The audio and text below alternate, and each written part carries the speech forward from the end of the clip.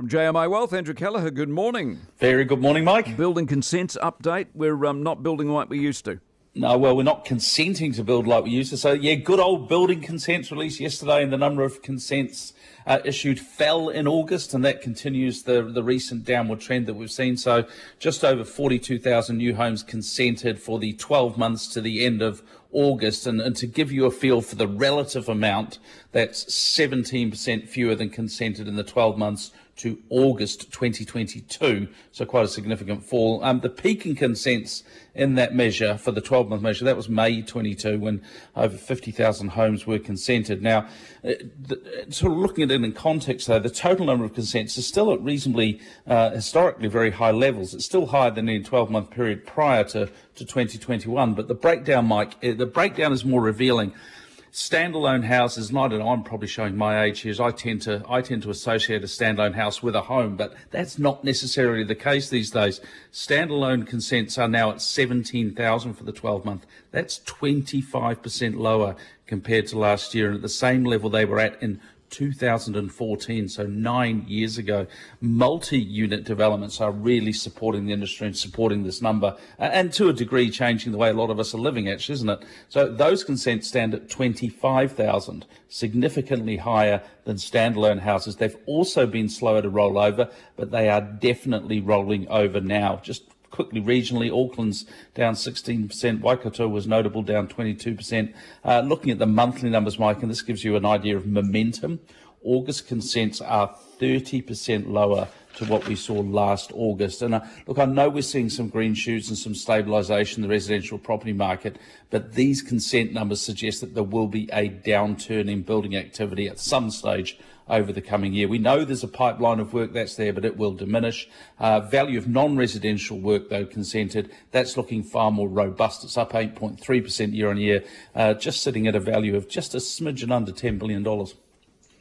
Okay, and then we come to manufacturing. What are we seeing around the world? Yeah, so I just want to broaden the lens out here, but might sort of look global. So this week around the world, we've got the release of these PMIs, these Purchasing Manager Indexes, and all around the world, and in this case for manufacturing. Now, New Zealand Purchasing Manager for manufacturing has really been echoing what's happening around the world. So Australia and Japan numbers released yesterday. I thought this was an interesting insight into the global economic environment. Japan, S&P Global Market Intelligence commented on this survey that it highlights a sustained downturn in manufacturing sector performance at the end of the third quarter. 48.5 was the number, well under 50, fell from 49.6 in August, the steepest deterioration in the sector since February. So business conditions in Japan and manufacturing at least deteriorating at a stronger pace.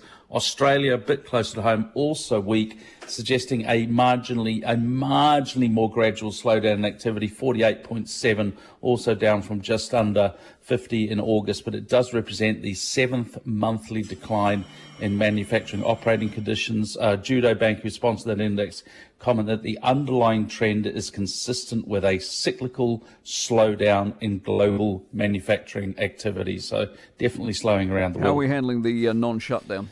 Look, the US share market is low. We thought that might be a bit of reprieve for the US share market, but it's not. But most importantly, Mike, you are seeing continued capitulation in interest rate markets. So US Treasury markets spiked quite a bit higher. Now, these are really longer term rates. It doesn't really affect us. The person it does, or the body that it does affect, Mike, is the New Zealand government, because we are now pushing the funding cost for longer rates higher and higher. All right, mate, what are the numbers? Dow Jones is just, it's about 200 points lower, 33,309. That's about a 0.6% fall. The S&P 500 down about 0.5%. 4265 is the mark there at the moment, but the Nasdaq just hanging in there. It's still up 14 points, 13,233. Overnight, the FTSE 100 lost 1.28%, 7510. The Nikkei lost 0.3%, closing at 31759. The Shanghai Composite was up 3. Australasian markets were lower yesterday. The ASX 200 lost 0.22%, 7033 to close, and the NZX 50 lost 0.47%, 53 points lower, 11,243. Kiwi dollar is a little bit lower, 0.5946 against the US, 0.9342 Aussie, 0.5667 against the euro, 0.4909 pounds, 89.08 Japanese yen. Gold, $1,832. And Brent crude, this is the only bit of good news I have for you this morning. It's actually off.